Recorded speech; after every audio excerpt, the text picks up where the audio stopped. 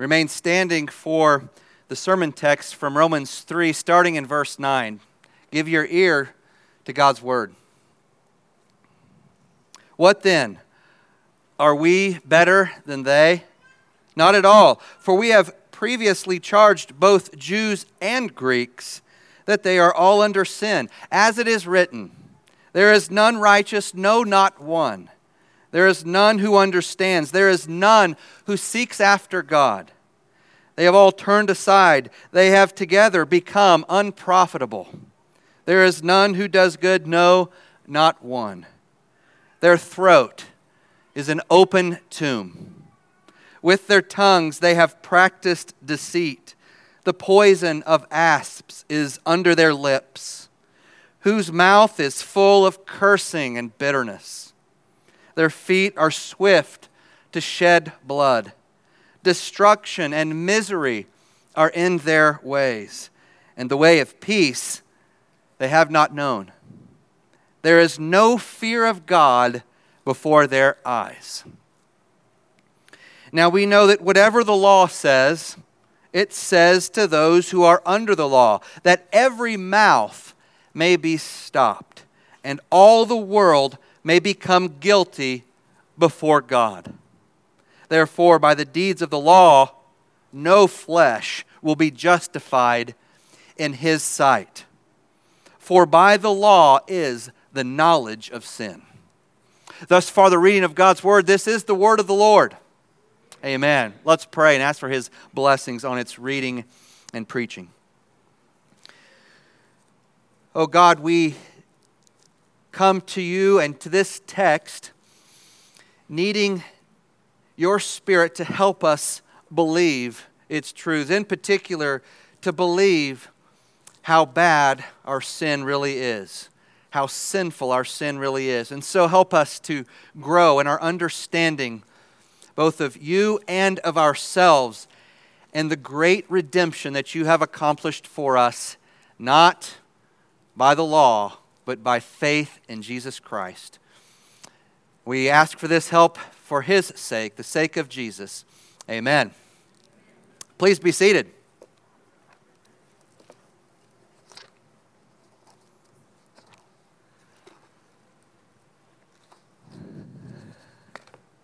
The Apostle Paul was no stranger to the sin of works righteousness. Before Christ met Paul on that road to Damascus, Paul had up to that point spent his whole life trying to earn a righteousness before God on the basis of his works.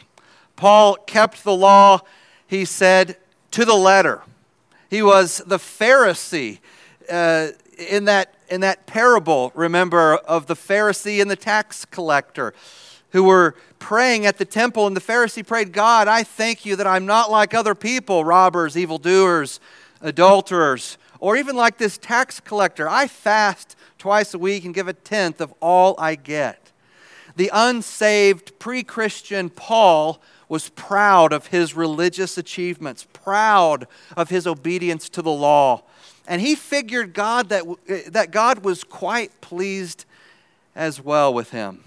He thought he had a righteousness before God that was based on how well he kept God's commandments. In Philippians 3, 4-6, Paul describes how he viewed himself before he became a Christian. If someone else thinks they have reason to put confidence in the flesh, Paul says, I have more. Circumcised on the 8th day, of the people of Israel, of the tribe of Benjamin, a Hebrew of Hebrews. In regard to the law, a Pharisee. As for zeal, persecuting the church. As for righteousness based on the law, faultless. Faultless. Later in verse 9, Paul says that he had been trying to create, quote, a righteousness of my own that comes from the law. If we could interview Paul, we might ask him, Paul, what changed? What changed in your view of yourself when you became a Christian? Why did you stop seeing your obedience as the ground of your justification? What convinced you that your righteousness wasn't all that righteous, that you couldn't be righteous before God on the basis of your works. How do you think Paul would answer that question? He would say something like this. You see, I never realized until I met Christ that I am actually the chief of sinners. And that all my works, all my obedience on its own is nothing more than a pile of rubbish, a pile of dung. Until the Spirit circumcised my heart on the way to Damascus, I didn't realize how radically ruined and wretched I was. My sin goes deeper than I imagined. And my best acts of faithfulness to God on my best day, my best faithfulness to all His commandments cannot move me 1 inch toward the salvation that I desperately needed. We know Paul might say something like that because it's the kind of thing that he says over and over in his letters. The sin of works righteousness, the sin of taking pride and keeping God's commandments, the sin of believing that your obedience to God will further establish His favor toward you and make Him love you more. That sin is kind of a respectable sin, right? It's a sin that most Christians tolerate in themselves and in others. In fact, it might even seem a little harsh to you that I'm calling it a sin, a wretched sin. Perhaps you'd rather call it a struggle. You'd prefer to say, I struggle with thinking that I can earn favor with God. I slip into that every once in a while. I struggle with thinking that my obedience has intrinsic value in my standing before God. I struggle with thinking that my choices and way of life make me better than others who are less enlightened on certain issues and less obedient, therefore. After all, you think, isn't it a good impulse to want to please God? Is it really a sin that I get a little too focused on my performance when I think about my standing before God? Hasn't Paul himself in these early chapters of Romans, hasn't he been talking about the importance of not just hearing the law, but obeying it? Isn't there some redeeming value to this struggle? When we see someone with a works righteous mentality, especially if that someone is ourselves, we tend to categorize them as overzealous and maybe even super spiritual, upholders of righteousness. At least a works righteousness spirit promotes righteous standards and righteous living, we might say. And righteous living is a good thing, right? Pleasing God is good, right? The problem is that it's impossible to please God unless you first recognize how depraved you are, how deep your sin goes, and how incapable you are of pleasing God on your own. The only reason Paul was able to glory in his works as an unbeliever, before he was a Christian, the only reason he could take pride in his so-called faultless obedience to God's law is that he had a superficial understanding of his sinfulness. That's the only way something like that is possible. He didn't know how profound a sinner he was. He didn't see himself as the chief of sinners. He saw himself as the chief worker of righteousness. He was blind to the filthiness that accompanied his works. That they were shot through with filth that he couldn't see.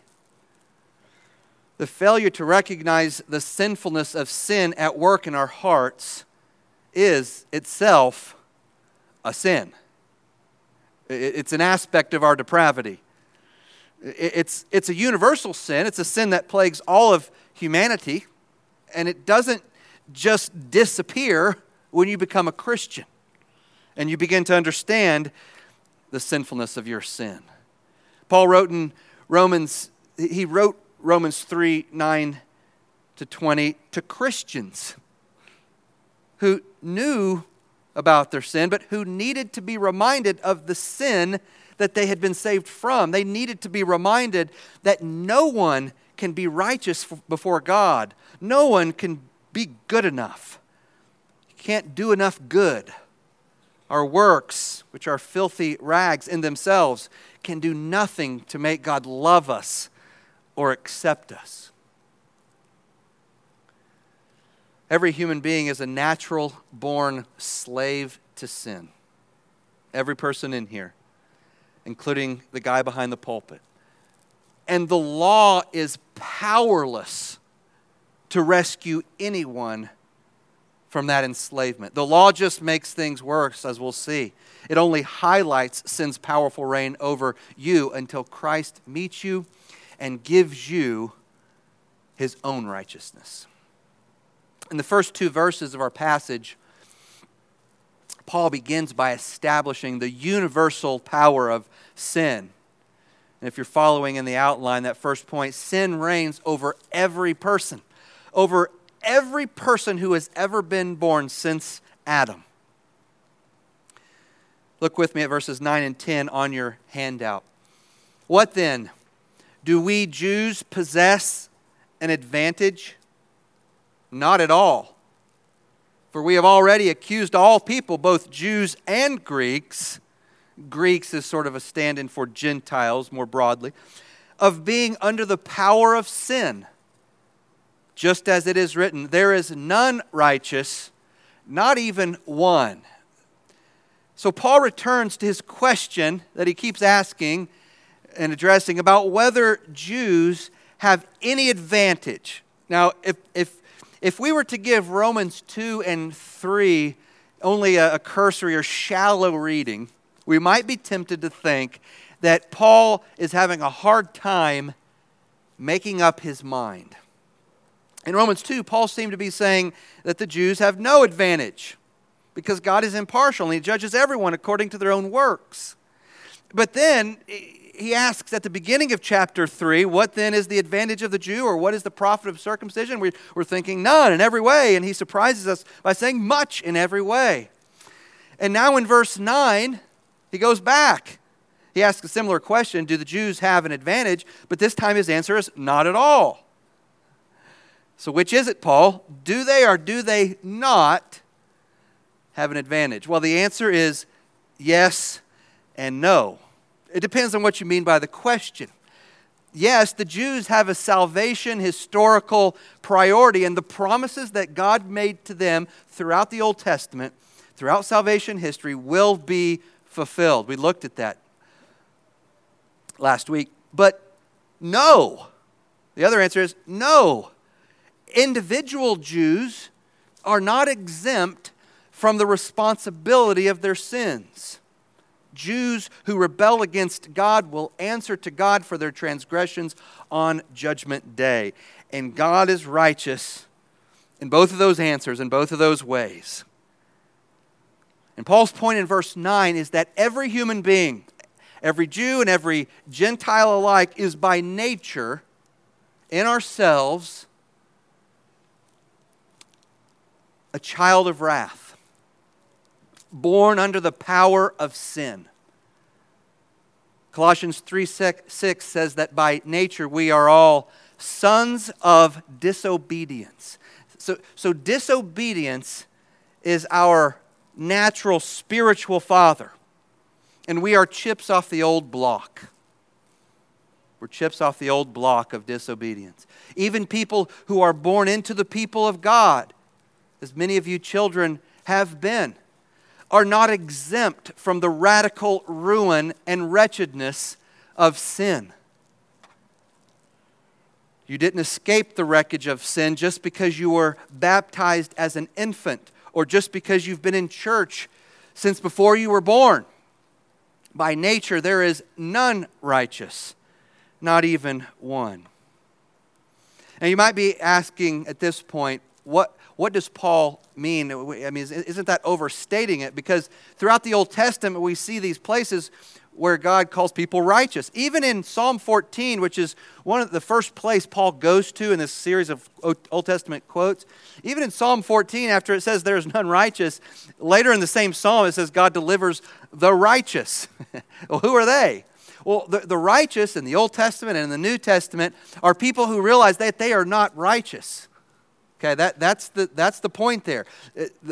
No one is righteous in themselves, and when you recognize that, you have become righteous by God's grace. And so that's what it means here when he says there is none righteous. By nature, in ourselves, no one does anything good. And we don't just sin, we are sinful. We're saturated with sin. We sin because we're sinners. We sin because we're sons of sin. Sin is our Lord, our King, and apart from God's grace, sin reigns supreme in us and over us all the time. Sin doesn't coerce us to sin against our will. That's not the kind of dictator it is. We willingly serve our dictator. We're obedient slaves to our master, sin. We're co-conspirators with sin against God. In Scripture, sin doesn't only refer to sinful deeds, actions. Sin also is a power, a dominion, a ruler. In Romans 5, Paul describes sin as reigning. Chapter 6, he says that sin enslaves and rules and exercises lordship or dominion. People are described in Romans 6 as slaves to sin or as being freed from sin's reign. Verse 9 in chapter 3 teaches that every person since Adam and Eve comes into this world as a slave to that power of sin. It reigns over every person, and the reign of sin is comprehensive. Sin doesn't just reign over every person, it reigns over the whole of every person, as we see in verses 10 to 18. Our depravity is radical, all-encompassing. Your sinfulness is thoroughgoing. Wickedness pervades every square millimeter of your being, the way water fills up and saturates and engulfs the whole of a sunken wooden ship. From verse 10 all the way through verse 18, Paul strings together a series of Old Testament quotes which prove that we, by nature, are corrupt to the core. Our hearts and minds are corrupt to the core. Our words and deeds are corrupt to the core. The catena of Old Testament quotes from verse 10 to verse 18 reveals a bleak view of mankind's ability to do anything good, anything pleasing to God. Paul had a dark view of human ability. Not before he became a Christian, but after. He believed that sin had wrapped its tentacles so tightly around every human heart that it was impossible for anyone to keep the law of God. This miserable condition applies not only to the Greeks, not only to the Gentile pagans who never darkened the doors of a church, but also to God's covenant people, to those who have been practicing biblical religion since before they can remember. So let's read the first few verses in Paul's string of Old Testament excerpts, starting in verse 10. Just as it is written, there is none righteous, no, not even one. Verse 11, there is none who understands. There is none who seeks God. All have turned aside. Together they have become useless. There is none who does good. There is not even one. Now these verses confront us with the universality of sin. There is none, not even one. There is none, there is none, there is none, there is not even one. All have turned aside. Those are direct quotes. Paul hardly could have emphasized more the worldwide, all-encompassing scope of our sin problem and its devastation to everyone. No one on earth can understand the things of God apart from His grace. No one on earth could ever, in a billion years, seek after God apart from His grace. Everyone's thinking is futile and useless apart from Christ and His Holy Spirit. Do you believe that? Do you believe that about yourself? And nowhere is the universal scope of sin more obvious than in human words, in your words, in human speech. Verses 13 and 14. Their throat is an open grave. With their tongues they deceive. The venom of snakes is under their lips. Their mouth is full of cursing and bitterness. Here Paul portrays the destructive nature of sin, the destructive nature of the tongue in particular, with colorful images from the Old Testament.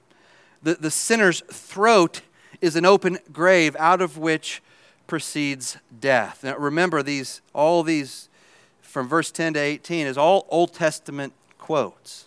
And so he's drawing here to create this image, this collage. The sinner's throat is an open grave out of which proceeds death. Now, our primary instrument of sin, we need to see, you need to see, your primary instrument of sin is, without a doubt, your mouth. Most marriage problems are not about money or sex or how to raise the children, what to do in the home, this question or that question. Most marriage problems have to do with the steady stream of death flowing out of the throats of the two married people. In school, we used to say, "Sticks and stones may break my bones, but words can never hurt me." It'd be more accurate if we had said, "Sticks and stones can only break my bones, but words can truly hurt people." Proverbs 18:21 says that the power of life and death lie where? In the tongue. Proverbs 16:24, gracious words are like a honeycomb, sweetness to the soul and health to the body. Proverbs 12:25, anxiety weighs down the heart, but a kind word cheers it up. Proverbs 10:11, the mouth of the righteous is a fountain of life. Children, when you talk to your brothers and sisters, interact with your siblings, is your throat an open grave that issues forth death and destruction? Sometimes, right? Or is your mouth a fountain of life? Maybe sometimes that too. Husbands, wives, parents, what are you doing with your words in your home, in your marriage, in your family? What kind of instrument are they? Do they build up or tear down? Do they convey life or death? Do they heal or hurt? Proverbs 12:18. The words of the reckless pierce like a sword, like swords, plural. But the tongue of the wise brings healing. In Romans 3:13 and 14,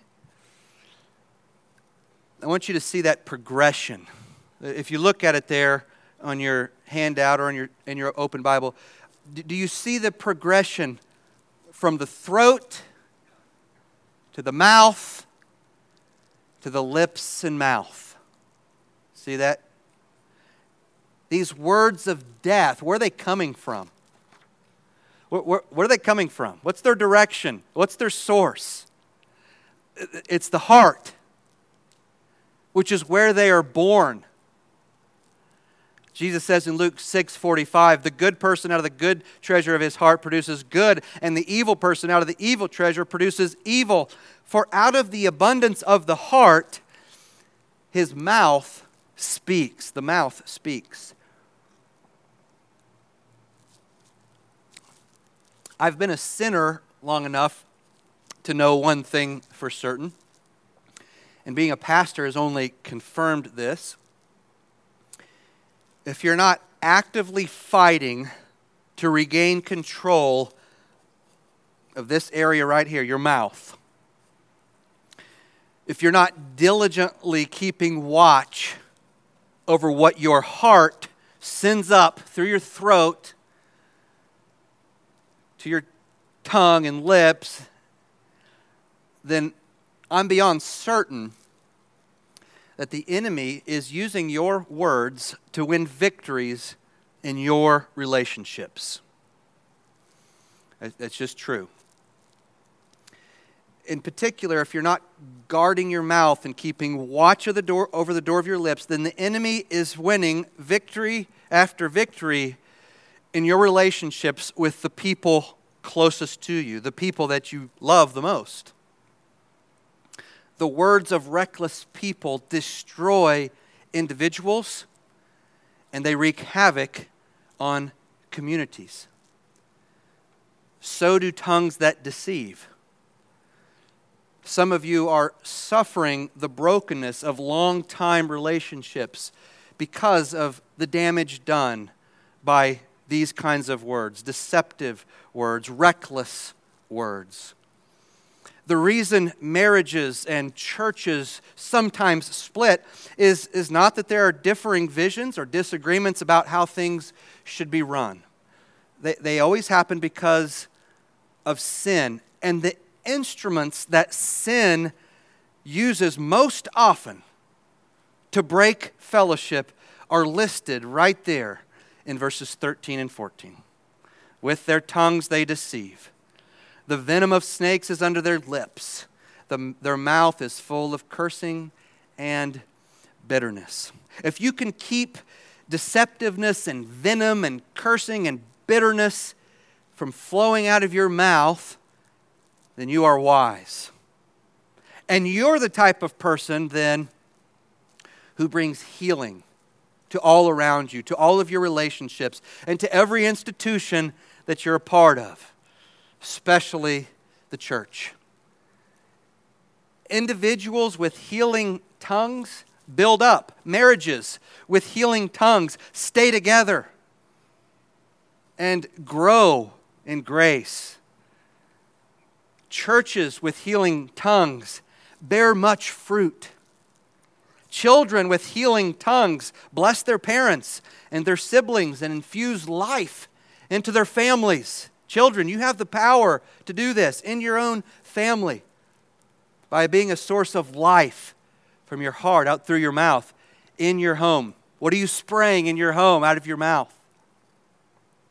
Parents with healing tongues raise joyful and vibrant children.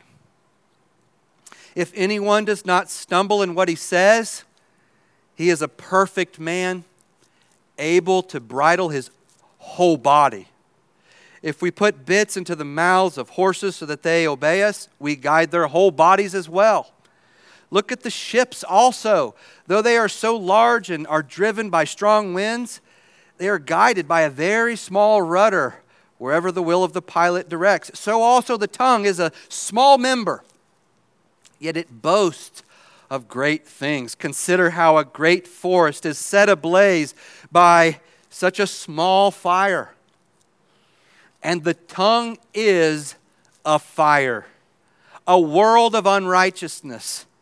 The tongue is set among our members, staining the whole body, setting on fire the entire course of life, and set on fire by hell. For every kind of beast and bird, of reptile and sea creature, can be tamed and has been tamed by mankind, but no human being can tame the tongue. It is a restless evil, full of deadly venom.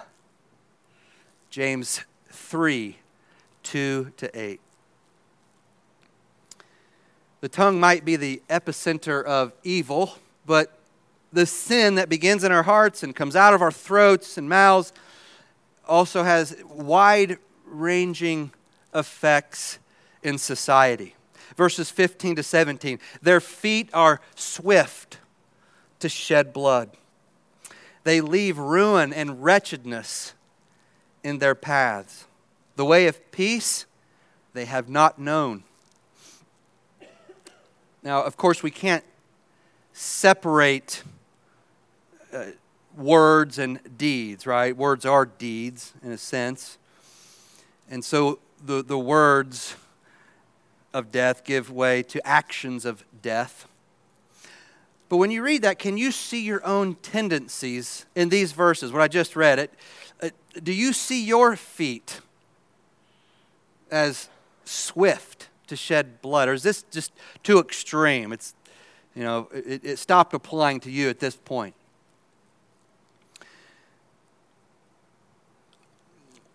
The only thing that has kept your feet from physically murdering someone during your life is the grace of God. His special grace in giving you a new heart, and His common grace in providing police and prisons and repercussions if you decide to murder the person that you hate or the person that's standing in your way somehow. If you don't believe that, then you don't understand who you are. If God were to lift His restraining grace from you, if He were to stop pulling you back from your natural-born tendencies, then in no time flat you'd turn into the murdering son of disobedience that you were born to be. So do you believe that about yourself? Do you believe it's really that bad? We see this sort of thing when we're all law-abiding citizens until there's no law, right? And until the rioting and the looting takes place and people are doing things that they swore they'd never do 2 days earlier. We're the same way. Do you really believe it's that bad, though? Do you believe this about yourself? Or do you think that you're a pretty decent person? In other words, do you think that you're better than King David? David was a man after God's own heart. The Spirit lived in him. He was born again. He knew God. He was more intimate with God than many. But after he committed adultery with Bathsheba, his feet were swift to shed the blood of her innocent husband Uriah. Now, not long before all that went down, you probably could not have convinced David that such a fall was possible. David desperately needed a Savior every moment of his life. And so do you. So do you. You're more depraved than you think. You're more prone to wander than you realize. The sinfulness of your sin is worse than you have ever imagined and will ever imagine in this life. You're corrupt to the core, and you need a Savior who will bring you all the way to the finish line. I think of the last verse in that old hymn, "Come thou fount of every blessing." It says, "Oh, to grace how great a debtor daily I'm constrained to be. Let thy goodness like a fetter bind my wandering heart to thee. Prone to wander, Lord, I feel it. Prone to leave the God I love. Here's my heart, oh take and seal it. Seal it for thy courts above." Do you feel your proneness to wander away from the God that you love? If not, you're in serious danger of wandering away from the God you love. Thanks be to God that we have an eternal high priest who prays for us and who is able to save us to the end, to the uttermost, despite our inherent unrighteousness. Hebrews 7:25 says that Jesus, our eternal high priest, is able to save to the uttermost those who draw near to God through him, since he always lives to make intercession for them. Jesus died to pay for your sins, and he lives to pray for you when you sin, to intercede for you. He's got it covered. And you need those prayers. I need those prayers. We depend on the prayers of Christ, lest we end up like King Saul rather than King David, or lest we end up like Judas rather than Peter. The only reason Peter repented after he denied Jesus is that Jesus prayed for him to repent. Remember what Jesus told Simon Peter earlier on that night, the night before Jesus was crucified. Jesus predicted Peter's denial, and Peter said, "Lord, I'll go all the way to prison with you and even to death." You see, Peter was out of touch with the sinfulness of his own sinful heart. He didn't have a clue who he was. He didn't realize how bad it was and what he was actually capable of. A little later, Jesus told Peter, "Simon, Simon, behold, Satan demanded to have you, that he might sift you like wheat, but I have prayed for you that your faith may not fail." We need the Savior all the way to the end. We need his sustaining grace and his sustaining prayers during every moment of our journey to heaven, to the celestial city. You need the grace of God all the way to your very last breath, lest you turn into the lying, lusting, bitter, murdering, gossiping, useless, violent, Christ-denying wretch that you're perfectly capable of becoming.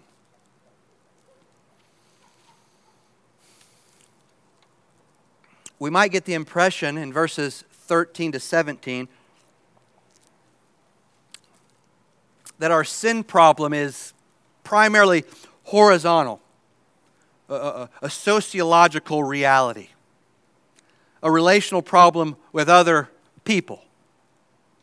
But in verse 18, Paul concludes his string of Old Testament texts by pointing out the theological root of sin. There is no fear of God before their eyes. Our sin problem is fundamentally a vertical reality. Our sin is foremost against God. We murder other people, whether physically or in our hearts, not primarily because we hate other people, but because we hate God and his law. And really we want God dead, but the only thing we can do is kill his image bearers. Burning God in effigy by killing other humans. Our rebellion is against God, no matter what the sin is. David's sins of adultery and murder, no doubt, had horizontal consequences. There were ramifications for his family, for Bathsheba's family, for Uriah's family, for all of Israel. But when David confessed his sin, he said to God in Psalm 51, "Against you and you only, you alone have I sinned." Every sin is first an offense against God. What's the good news in this passage? It's not that God has given us the law. The law itself is good. There's no problem with the law. It's holy and righteous. Paul's going to say that in Romans 7, right? But the law cannot free anyone from sin. The law condemns all. It condemns everyone in its path. And it justifies absolutely no one. Instead of taking care of our sin problem, instead of dealing with our profound unrighteousness, the law makes our situation worse. It just exacerbates the problem by exposing the depths of our depravity. It's not its fault. The law reveals the sinfulness of our sin. In fact, it's not only not its fault, it's a blessing in the end that it works that way to those who end up believing. We see this in verses 19 to 20, the role of the law. Now we know that whatever the law says, it speaks to those in the law. We might translate that under the law, in the realm of the law. That every mouth may be shut and the whole world may be guilty before God. Verse 20, for by the works of the law, no flesh will be declared righteous before him. For through the law comes the knowledge of sin. That's what the law does. It gives you a knowledge of sin. Not the kind of knowledge that, I didn't know that was a sin. It gives you this deep appreciation for just how sinful you are. Now, in verse 19, those in the law refers first to the Jews. And the law, which in verse 19, by the way, refers to the Old Testament. It's because those verses, those Old Testament quotes in verses 10 to 18, those are actually not from the law. They're not from the Pentateuch, not from Moses. They're mostly from the Psalms. You can look in if you have a reference Bible, one from Isaiah and kind of a shout out to Ecclesiastes, but mostly the Psalms. And so the law that Paul's talking about in verse 19 is the whole Old Testament, which was given directly to Israel. And so the logic of verse 19 is that if Israel can't measure up, if not even one Jew can be righteous, if the people of God, the people who were the object of God's election and love and grace, can't produce righteousness by means of obeying God's commandments, well, then by extension, no one on earth is righteous. No one can do this. Everyone is under condemnation. Everyone, as it says in verse 19, is guilty before God. The law shuts the mouth of everyone if it shuts every Israelite's mouth. So if the Jews can't even be declared righteous before God by the works of the law, then it's certainly impossible for any other person to get right with God by obeying His commandments. That's not the means by which you can get right with God. You can get right with God, but not on the basis of your own works, holiness, goodness. Works righteousness is ruled out. And it's ruled out for everyone. No flesh, no work of any human can work his way into righteousness. In fact, Paul says at the end of verse 20, the only thing the law can do for the unrighteous person is make him more aware of his sin problem. The law has no power to make you righteous, no more power to make you righteous than a speed limit sign has the power to make you go the speed limit. If you're speeding and you come up on a speed limit sign, the sign itself can't slow you down. It might even speed you up, right? But it can and does make you aware of your transgression. And if you have kids in the car who can read both speed limit signs and speedometers, then the knowledge of your sin quickly becomes difficult to suppress. The law can't make us do what the law requires. It's powerless to do that. Well, where does that leave us then? We've come to the end of the sin section of Romans. I didn't count how many sermons, but it's been several. And the diagnosis is grim. It's at least worse than we thought. In reality, it's still worse than we've come to realize. That will always be true. And this isn't a popular message. As I said in Sunday school, Paul's putting a pretty big dent in our self-esteem. He's lowering our self-esteem, which is necessary. It's not a popular message, but without this message, there's no hope. Because the sin problem remains whether we acknowledge it or not. No one wants to hear their doctor tell them that the tumor is malignant. But without that message, there's no hope of getting a cure, of doing what you need to do. Because the cancer problem remains whether it is acknowledged or not. It's the cruel doctor who withholds the truth because he doesn't want to hurt your feelings or disappoint you or be the bearer of bad news. It's the kind and loving doctor who tells you like it is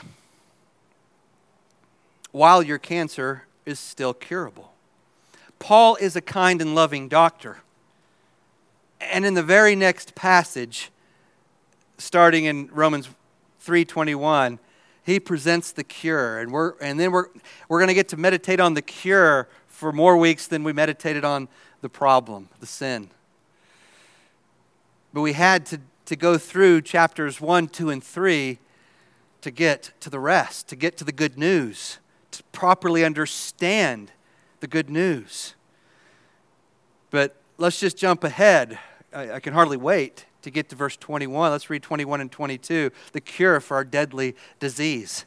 But now the righteousness of God apart from the law is revealed. Just think about that. It's been revealed. You can see it. You can know it. Being witnessed by the law and the prophets. Even the righteousness of God through faith in Jesus Christ to all and on all who believe. There actually was, I said there was no Jew who obeyed perfectly. There was actually one Jew who kept God's law perfectly. One man who has been declared righteous before God by the works of the law. The God-man, Jesus Christ, who was without sin, lived a faultless life on your behalf, and then died on the cross in your place, for your sake. You get his righteousness, the righteousness of his perfect life. You get the atonement of your sins that he won for you on the cross. You get those because he gives them to you. And this righteousness that he gives you, his righteousness, becomes yours when you believe in him. And the good news is even better now that Paul has spent 2 chapters explaining the diagnosis, the bad news. Now the good news is even better. There's something intensely comforting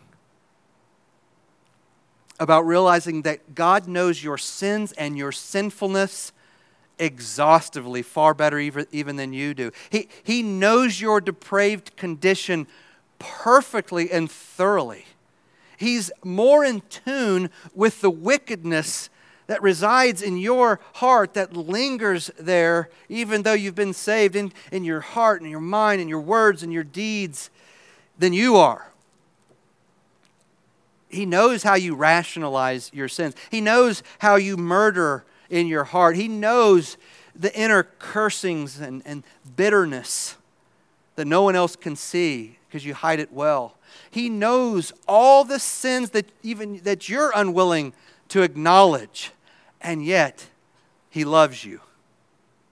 And he's pleased to give you his righteousness at no cost to you and at a very high cost to him. Isn't it intensely comforting to know of that someone doesn't just love you or doesn't just know all your sin, but both? There's people who know your sin, but maybe do they love you? There's people who love you, but it might be because they don't know your sin, right? But God knows better than anyone your sin and loves you more than anyone. Is that comforting? The death of God's Son on the cross cost you nothing, and it cost God everything. There's no God like our pardoning God. The prophet Micah says, "Who is a God like you, pardoning iniquity and passing over transgression? He does not retain his anger forever because he delights in steadfast love." He delights in showing his steadfast love to you. The iniquity that God pardons in you is real and it's great. Your sin goes deeper and higher, and it's longer and wider than you know. But God's steadfast love for you in Christ goes infinitely deeper and higher, and it's infinitely longer and wider than even your sin. Praise be to God. Let's pray. Oh God, we rejoice that you have not left us in our miserable, wretched condition. Oh God, you could have left us there and been perfectly righteous and just and holy, but you have decided to redeem us, to rescue us from the miry pit that we could never escape from on our own, that we could never pull ourselves out of. God, we thank you for your redemption. We thank you for your salvation that you've given to us freely. This week, give us grace to walk in it, to live out of it with gratitude and obedience. Help us to delight in you even as you delight in us, even as you delight to show us your steadfast love. We pray in Jesus' name. Amen.